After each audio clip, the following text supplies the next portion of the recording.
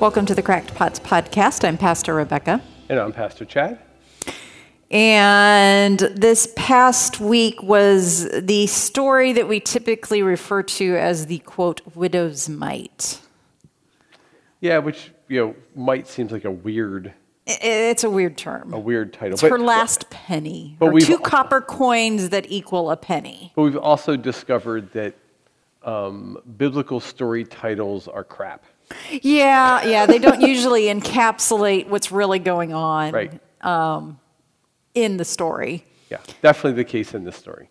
Yeah. And again, I point out in my sermon that there's a reason that we put these 2 stories together, where Jesus is addressing the issue of the elite and wealthy, who at that point in time happened to be some of the scribes at the temple, and how they were out there looking for all kinds of accolades for all the things that they do, and yet are devouring widows' homes. And the next scene we get is an actual widow who clearly has had her home devoured and still is giving her last penny to the temple. And I'm going to be honest, my instinct would have been, and I'm not Jesus, and this is probably why, my instinct would have been, do not give that last penny to this corrupt system. Just don't do it. That probably would have been my instinct. So not Jesus. Yes, this is why I'm not Jesus. I had a thought before you went into that part of what you were saying. Oh, it's okay. Go back up. No, I lost it. Oh. Much like the widow lost her. The devouring of the widow's homes? Oh, yeah. So it's amazing how... relevant that is? Yeah, how relevant it is and how prophetic those words are from a book that is really old. This is not the New York Times. This is not, the TC Palm or whatever. Is it TC Palm? That's a local newspaper. Something like that, yeah. It's not the Miami Herald. It's not CNN or Fox News. It's Scripture, and it parallels exactly what we're. So today, there are no safety nets. None. Unless your spouse who died had a significant, financial savings. Like that's it. Like you have to have that money aside in order for you to be somewhat taken care of. And if you're not, oh well, too bad, so sad. Yeah. Too bad. I mean that's and that's not me saying too bad, just to be clear. But it's the economic system saying too bad. Yep. It's the system and it's our society. Correct. So again, it goes back to what I said the week before. We want to.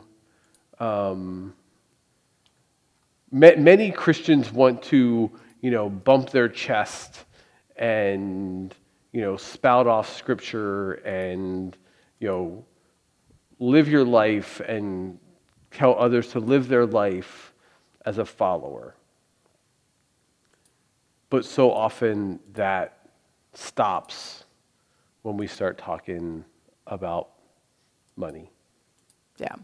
And, money is powerful. It was powerful then, it is powerful now, which is exactly why Jesus talked about it so much, gave us so many warnings, and knew that, in this instance, for the widow, the reality is, one of the two main reasons for marriage, biblically, was to bear children. Mm-hmm. So you could, especially for lower class, so that you could work the fields, or older, have heirs, and so that your daughters were taken care of. So as a dad of 2 daughters, I would have needed to make sure that I attached them, married them off to Someone who could provide for them. someone to a family that could provide for them. That was marriage. There wasn't a whole lot of love in it. We have this whole debate over marriage now, and younger generation. Well, marriage biblically and marriage today are not the same thing. They're just not. Yeah, the purposes are different. Correct. Yeah, love was rarely the reason you got married. Correct. Now, not that there weren't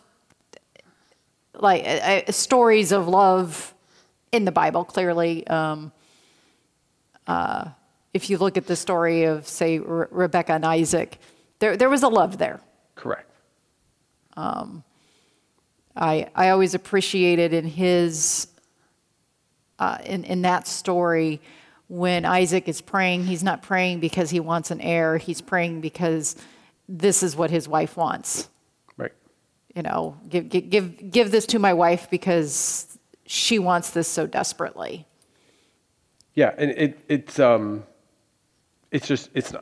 not the same. Yeah. So when Jesus talks about this widow's mite, and we talk about widows and taking care of them, and there's lots of provisions in the Old Testament in particular about caring for the widow. Oh yeah.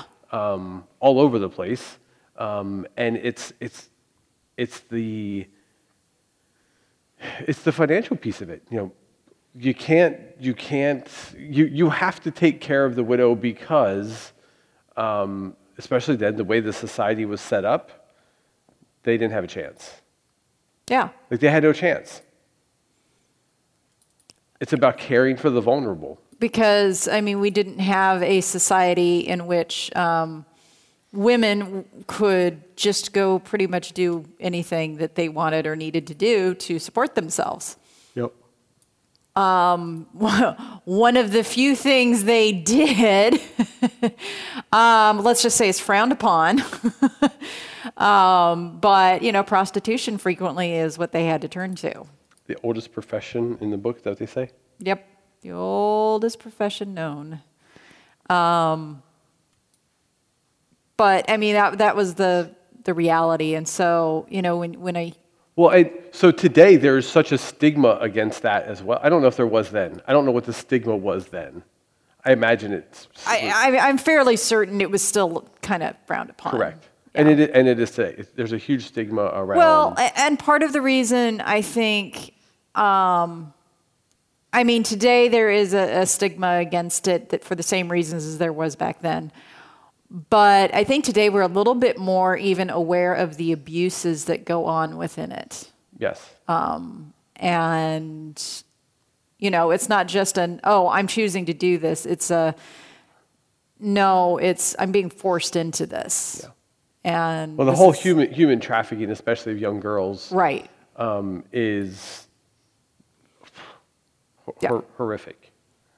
But anyway, point being, your widows have a few options, and so here we have this story of this widow who clearly has had everything taken from her, and yet she is giving everything she's got over to God, and it's just this. It's heartbreaking to me, especially as I'm looking at our current housing situation in South Florida, of the rising cost of rent, of insurance, the housing prices themselves, just the way that you can draw a straight line between what's happening in Scripture and what's happening today and what's happening to, our elderly who are on fixed incomes, a lot of them widows, and going, well, what do I do, especially if they're renting, and their rent suddenly goes up $500 a month.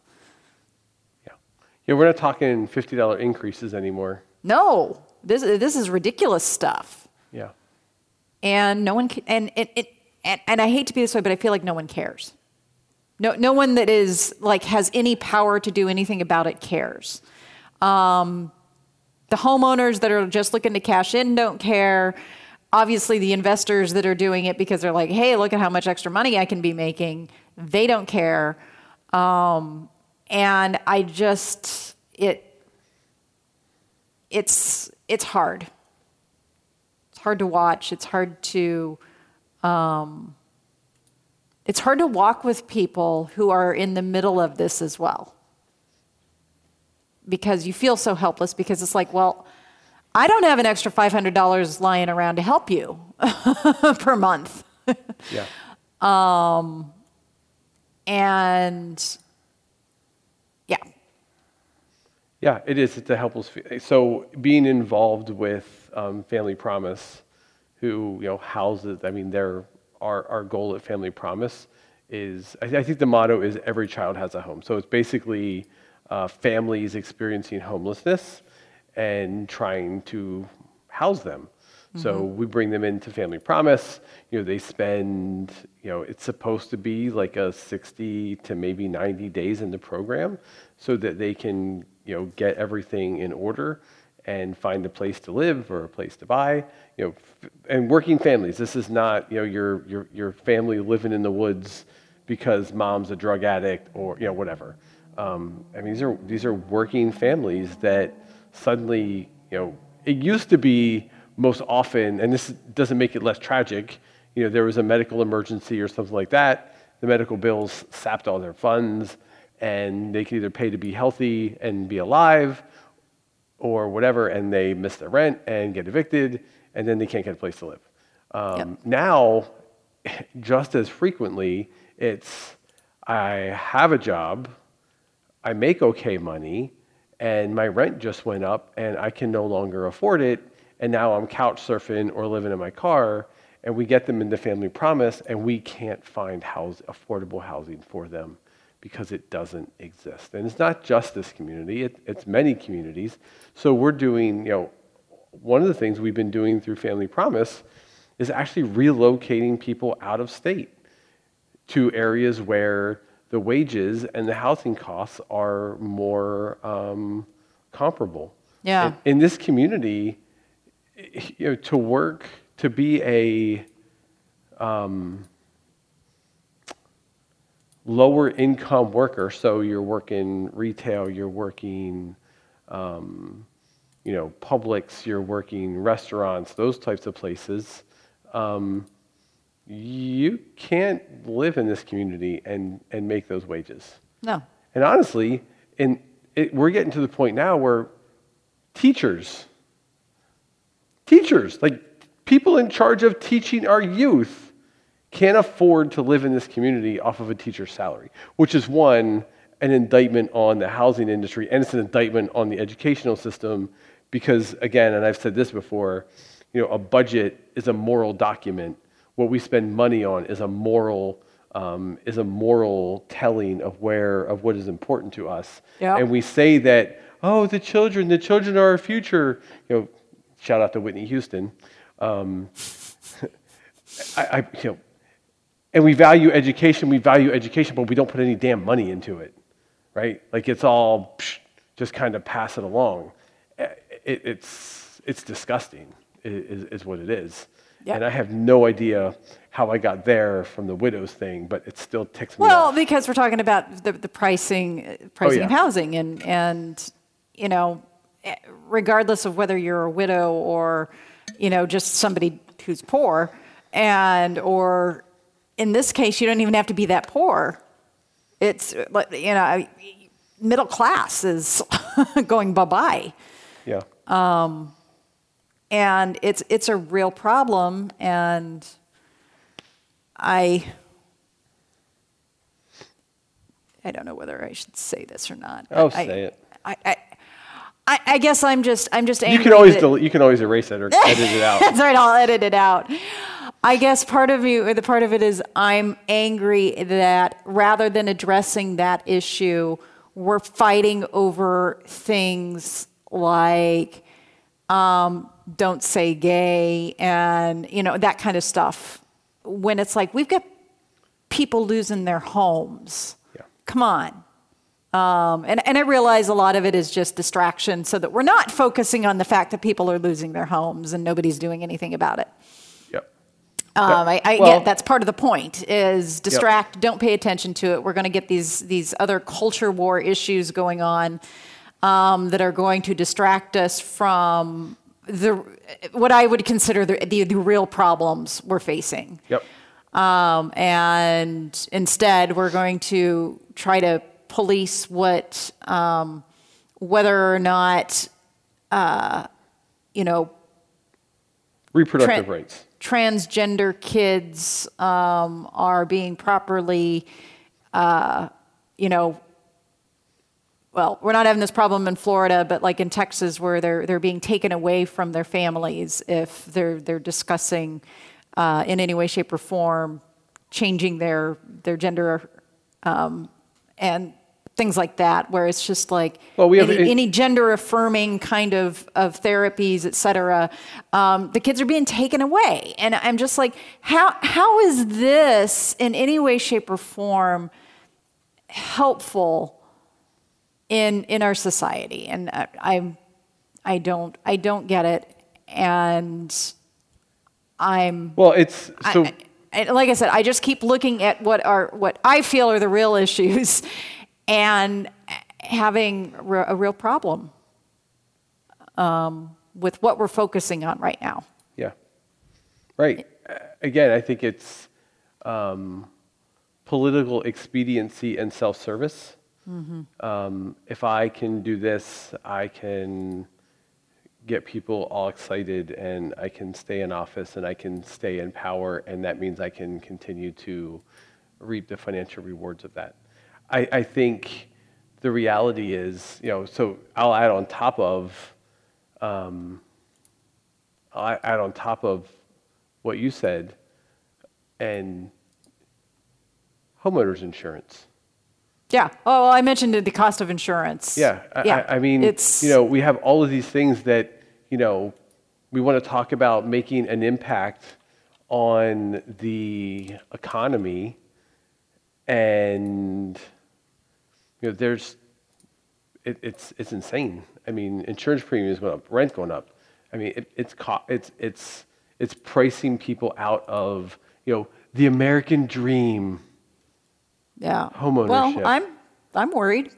The American dream. I'm looking at the fact that I'm so thankful right now that I don't rent and I do own. So my mortgage has been pretty steady. The mortgage has. The mortgage has. Yep. But come July, I know last year they attempted to make it go up $2,000, and which was double. And I'm sitting there going, I have a feeling this year may be the year they actually accomplish that, and then what do I do? So yeah, I mean,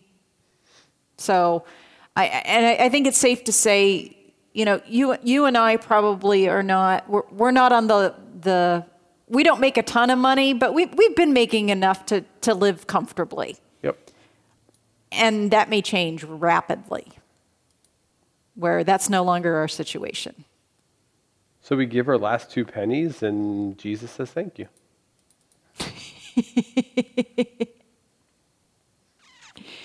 Again, that's kind of one of those things where it's a hard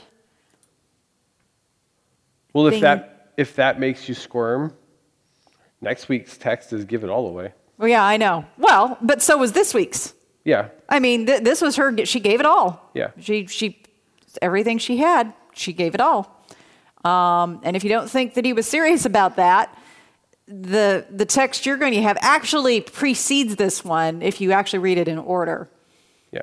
Because we're going to go back to chapter 10. And the rich man wanting to know what he has to do. And Jesus says, well, sell everything, bye-bye, and give it to the poor, follow me. Yeah. And he's like, no, not going to happen. Squirm, butt shift. Yeah. And it's hard to talk about from the standpoint of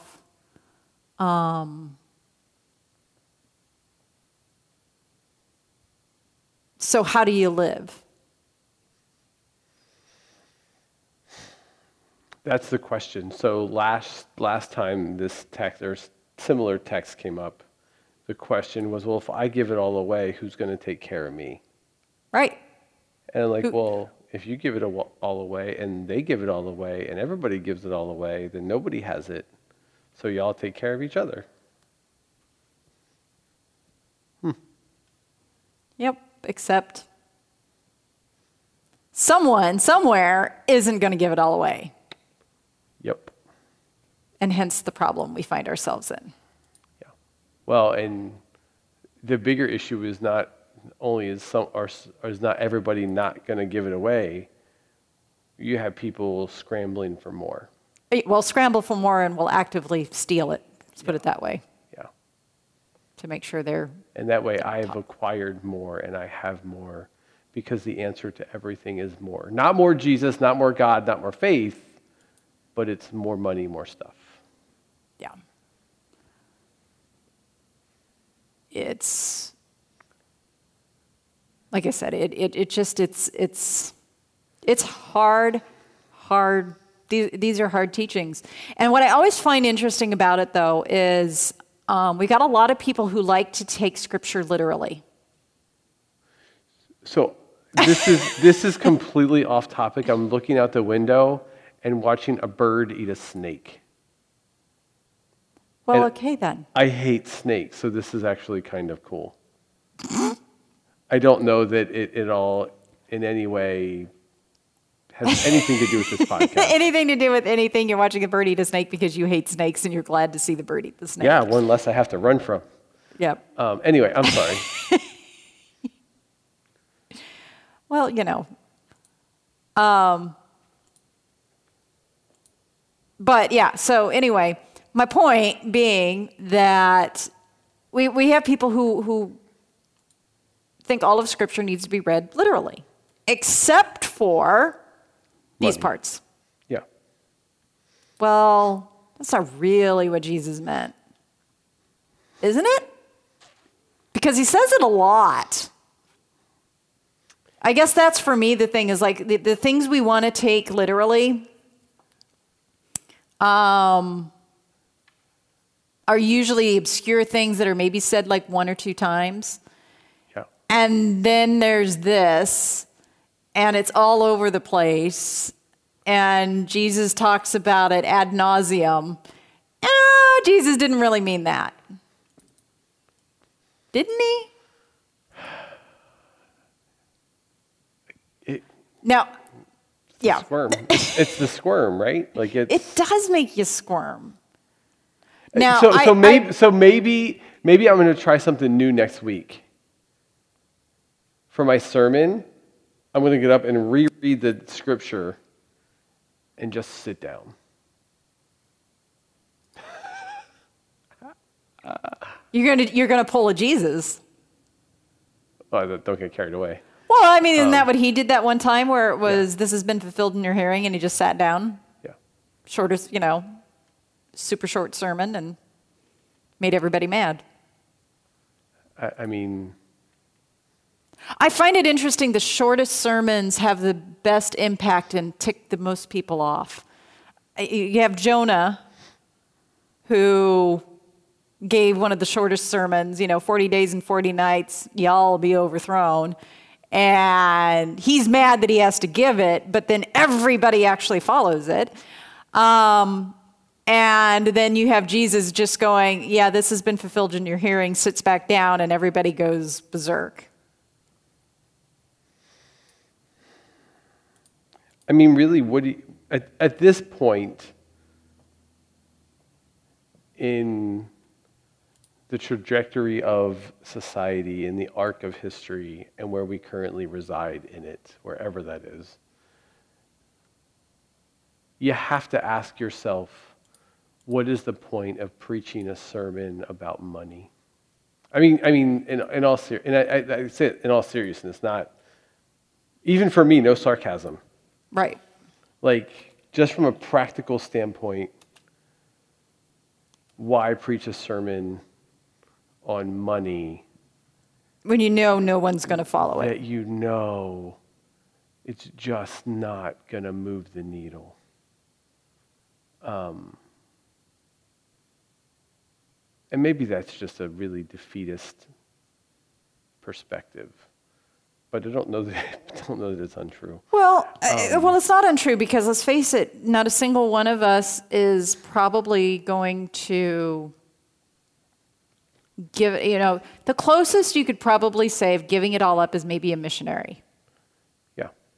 A missionary that says, "Fine, I'll get rid of everything and I'll just go where you tell me to go." Right. So then the question, I guess the next question to my statement is, what do you hope to accomplish? Right? So if you know that it's, quote, not going to move the needle, and again, I admit that that's probably a pessimistic response, and whether it's accurate or not, it's probably pessimistic. But then the flip side is, so then why do it? What do you hope to accomplish? Because I don't think either one of us, sits down, does this, digs through Scripture, studies, prepares a sermon, delivers it, and goes, you know what? I hope nobody gives a damn about what I just said. No. I mean, the goal is to, in some way, move people along their faith journey, their faith path, right? In hopes of strengthening their faith. Yeah. So our let's just say, I think our goal is not that we're going to try and get people to give everything they've got away. Yeah, probably not. Well, okay, so case in point, the story you have of the guy who, from your previous call, would come in and used to write a check that they knew was going to bounce, and they were like, we can't do this because we don't want it. But he had this need to give. Yep. So for those who have not heard the story, we had a gentleman in my former congregation, previous call, who was formerly homeless, would come to church faithfully. If we had an event or had a volunteer opportunity, he was there. He would put a check in the offering plate, post-date it, because he knew when he would have some funds coming in, and my counters would be furious that they didn't, and because they didn't want the responsibility of missing that it was post-dated, cashing the check, it bouncing, him getting a $25 fee or $30 fee on a $5 check. Right. They didn't want that. So I had a conversation with him. I said, listen, like... Which is being good from the standpoint of we don't want this person to get into a worse position than they're already in. Correct. This is looking out for someone we know is financially strapped. Their anger and frustration was not at him. It was that the situation that it put them in, that they could be responsible for making his situation worse. For harming him financially. Right. So I sat down with him, and he's like, I want to give. So to me, kind of what this might say is, Jesus didn't run up and stop them, but would the proper response from the temple authorities have been to say, hey, not only do we want you to take your penny back, what can we do to help you? Should have been the response of the temple. We had people in the congregation, this is the untold part of that story, based off of your comment. We had people in the congregation that would make sure that if we had a potluck being everybody brings food and shares it, that the leftovers went to very, very often went to him. Now, I always joked around that man has never missed a meal, and anytime you had food at church, he was sure to be there. He actually came to worship with us, several months ago. Actually, honestly, it was really weird because I wrote shared his story in the sermon. Well, he also has some sort of a sleep issue where he'll just kind of fall asleep. So he would sleep in worship. Oh, like narcolepsy? I think so. I don't know if it's officially that, but something. So that Sunday, as I'm getting ready to tell the story, I kind of look at him just to acknowledge, between him and I, and he's asleep. So when he woke up from worship, he woke up eventually, finished the worship service. I said, "Hey, where are we going to lunch?" I said, "I'll buy you lunch." And he was kind of, "Wow." I said, "Bruce, I know you like to eat, man. Like, let's go. Come on, let's go to lunch." Went to lunch and caught up a little bit. It was a good time. It was a good moment, but it was funny. And again, in that instance, the congregation knew his situation and knew what he gave. Now, Right. and I don't mean financially. I don't mean financially. They knew how much effort and time and energy he put into the life of the congregation. He single-handedly drove our homeless ministry within that church. Why? Because it was something that he was passionate about, because he experienced it and didn't want other people to experience it the way he did. Right. He wanted to be someone who cares for that community and shows compassion to that community. Now, what happened financially is literally, I knew when he had stopped writing checks and post-dating them, because change would end up in the offering plate. The financial count would be $300.42. Well, Bruce had likely $2.42, and that's what he gave to the church. Yep. That week. Again, that story really, really typifies him. Of course, not the widow, but that story really kind of resonates with how he operated. Yeah. So committed, so passionate, so deeply faithful, that he literally would give. Right. We had a conversation a few months ago. He was supposed to be going somewhere to lead a spiritual retreat with some friends, and he called me all upset. "Pastor, I was supposed to do work for so and they got sick and canceled, and I'm supposed to go here and I don't have gas money. What am I supposed to do? Blah blah blah blah blah." And he said, "And I'm not calling and asking for money. I need guidance." And I said, "So we've had numerous conversations, and you have told me numerous times how amazed you are that God always provides for you. You don't know where, you don't know when, you don't know how, but that God always provides for you." And he paused. He said, "Pastor, you're right. That Monday or Tuesday, he gave me a call. He said, 'Hey, Pastor, guess what happened?' I got to the retreat. God found a way to get me to that retreat. And it was so amazing to be able to lead that portion, that devotional portion of this retreat I went to." So, God took care of it. Faith wavered. Didn't even take faith, right? Faith wavered. It's like, oh, well, if you just have faith. No, you know what? God takes care of things. Yeah. God takes care of things. Well, and and I didn't, like I said, I didn't really address this part of it in my sermon. I probably really should have. I guess it's one of those things I don't know that it occurred to me until this is why we do the podcast. Kind of pick up the things we didn't cover in the sermon, which is then again the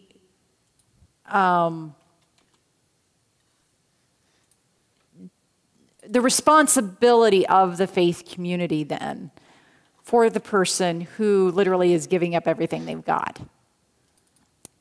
Yeah. To be able to turn around and say, "Look, you've given everything, but we're going to give back to you something more," which is how that should happen. Now, I'm drawing an assumption that is not what happened with the widow. That her throwing her last penny in did not result in the temple community rallying around her to make sure that she had food, shelter, etc. And not that needed to, and not that she needed to give everything in order for people to help her. I mean, I guess that's the other thing is that, I don't want to send the message of, well, this is if you give this, then you'll get that Yes. kind of situation. Again, I think it falls more on an indictment of what the temple system was doing, taking the last penny and not giving back to the people. And that ultimately, I guess, for me is where I feel the difference really needs to be. Is it needs to be, okay, if you're willing to give of yourself and give everything, the church community better be willing to give everything as well. Well, beyond that, the church should not be a self-serving entity. No. It should be a serving entity, not a self-serving entity. Correct. So, like, oh, well, we're only going to help these people because, well, they gave. yep. And let's face it, the people, you and I have commented on this multiple times. Usually the people who require the most attention, the most care, are not going to be our big givers. Yep. They're not going to be the people that have the tons of resources. They're going to be the people that are in desperate need. And I personally, I'm not one who, you have more of a sense of this than I do. I don't, and I do this on purpose, I don't pay a whole lot of attention to who gives what. Because I don't ever want there to be some, oh, well, we're paying more attention to this person than that person because they give more or something along those lines. And I have the luxury of not needing to do that in my position.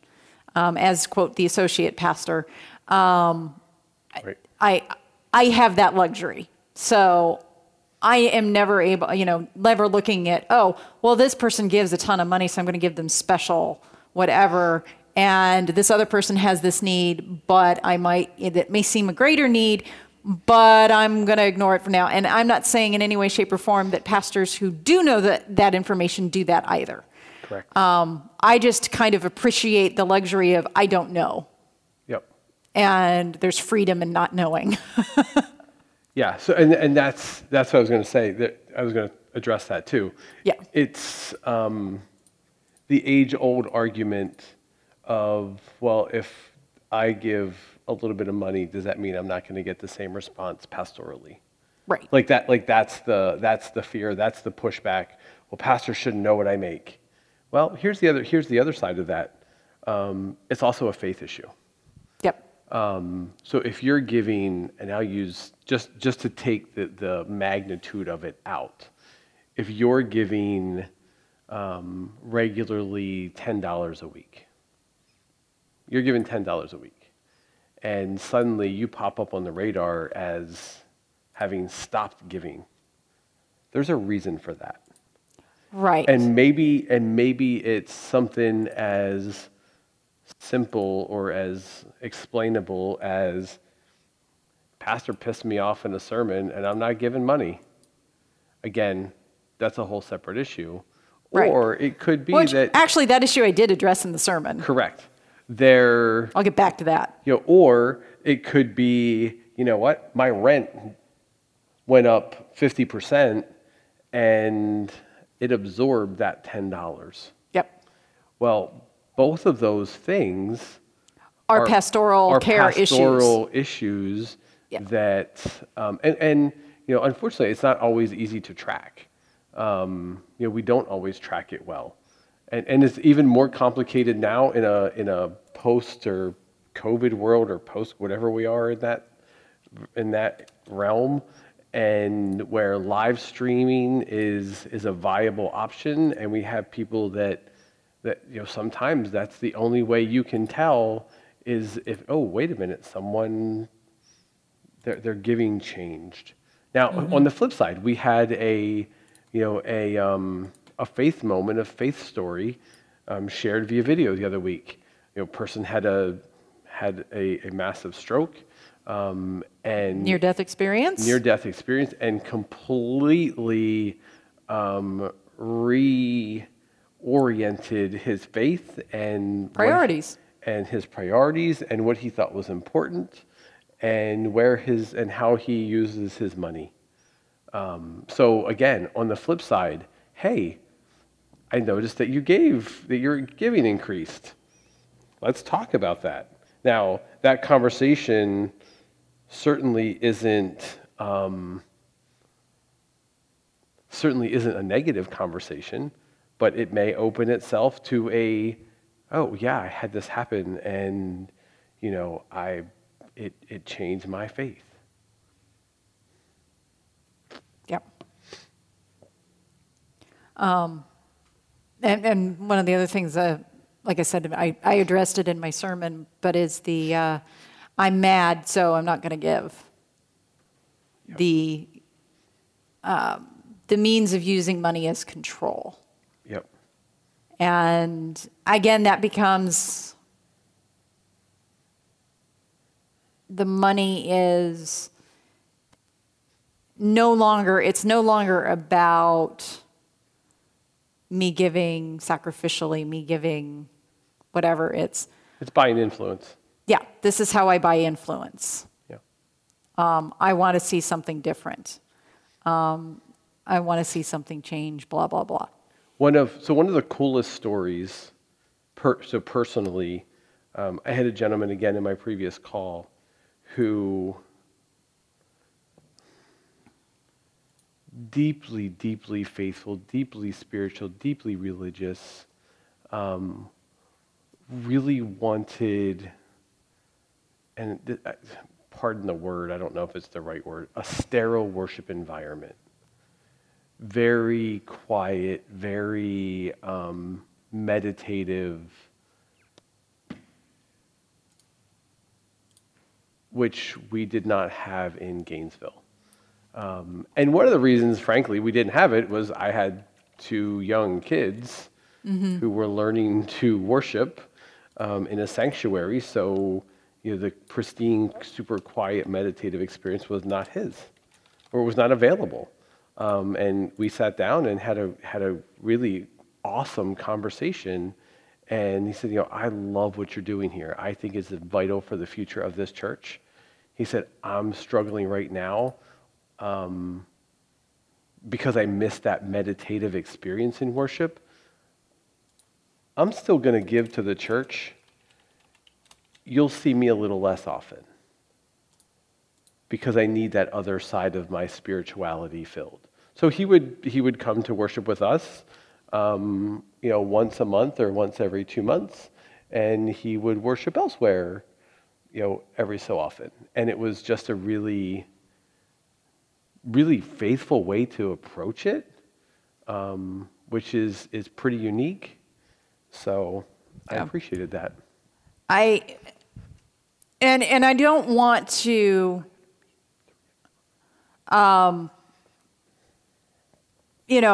discourage people from, if there are things that are on your heart, this is what you need to give to. You have limited resources, blah, blah, blah. And you're like, well, I'm going to give to this because this other one I know doesn't, 90% of their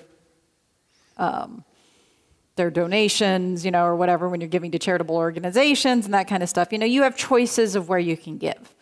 And you want to get the best, what I would call bang for your buck. Yep. And I do the same thing because, I'm going to I'm going to do for the things that are important to me, et cetera, et cetera. Like I said, I think the difference comes in when you are part of something that you're deeply invested in and then withhold because you didn't like a sermon or you didn't like the way a particular project was going, something along those lines. Yeah. And then it's, okay, well, I'm going to withhold my money because I'm mad about X, Y, or Z. And that's where I kind of start going, okay, now it's no longer about giving in faith. It's about I'm trying to purchase influence. Yep. And make the change known due to my financial gift. So those are kind of more the issues that I have when I look at the fact that Jesus didn't stop her from paying that temple, knowing full well they weren't going to turn around and help her. He didn't stop her. And that's the part that really kind of sticks with me, is the these are the people who are devouring her, and she's still giving them her money. And and like I said, there's this big part of me that would be like, you know what? No, stop. Don't do that. And yet he was looking at what was in her heart and saying what she was doing was a good thing. Because in her heart, it was, I'm giving up everything I've got to God. Yeah. Tough stories. Let's just acknowledge that. Yep. Very tough stories. We got another tough one next week. Woohoo. Yep. You get to do that one. And you get to do that one all by yourself. I mean, we'll podcast it when I get back. But I'm going to be gone this weekend. I've got Mama and Papa Craig coming to visit for a week. So, Sweet. Yeah, that'll be fun. George gets his grandparents. There you go. They're doggy grandparents, and quite frankly, I think my dad almost likes that better than his actual grandkids. But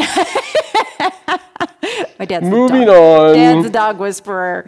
And anyway, so we will talk about the rich man giving up everything, or maybe not. We'll see. Yep, next week. See ya. Bye, everybody.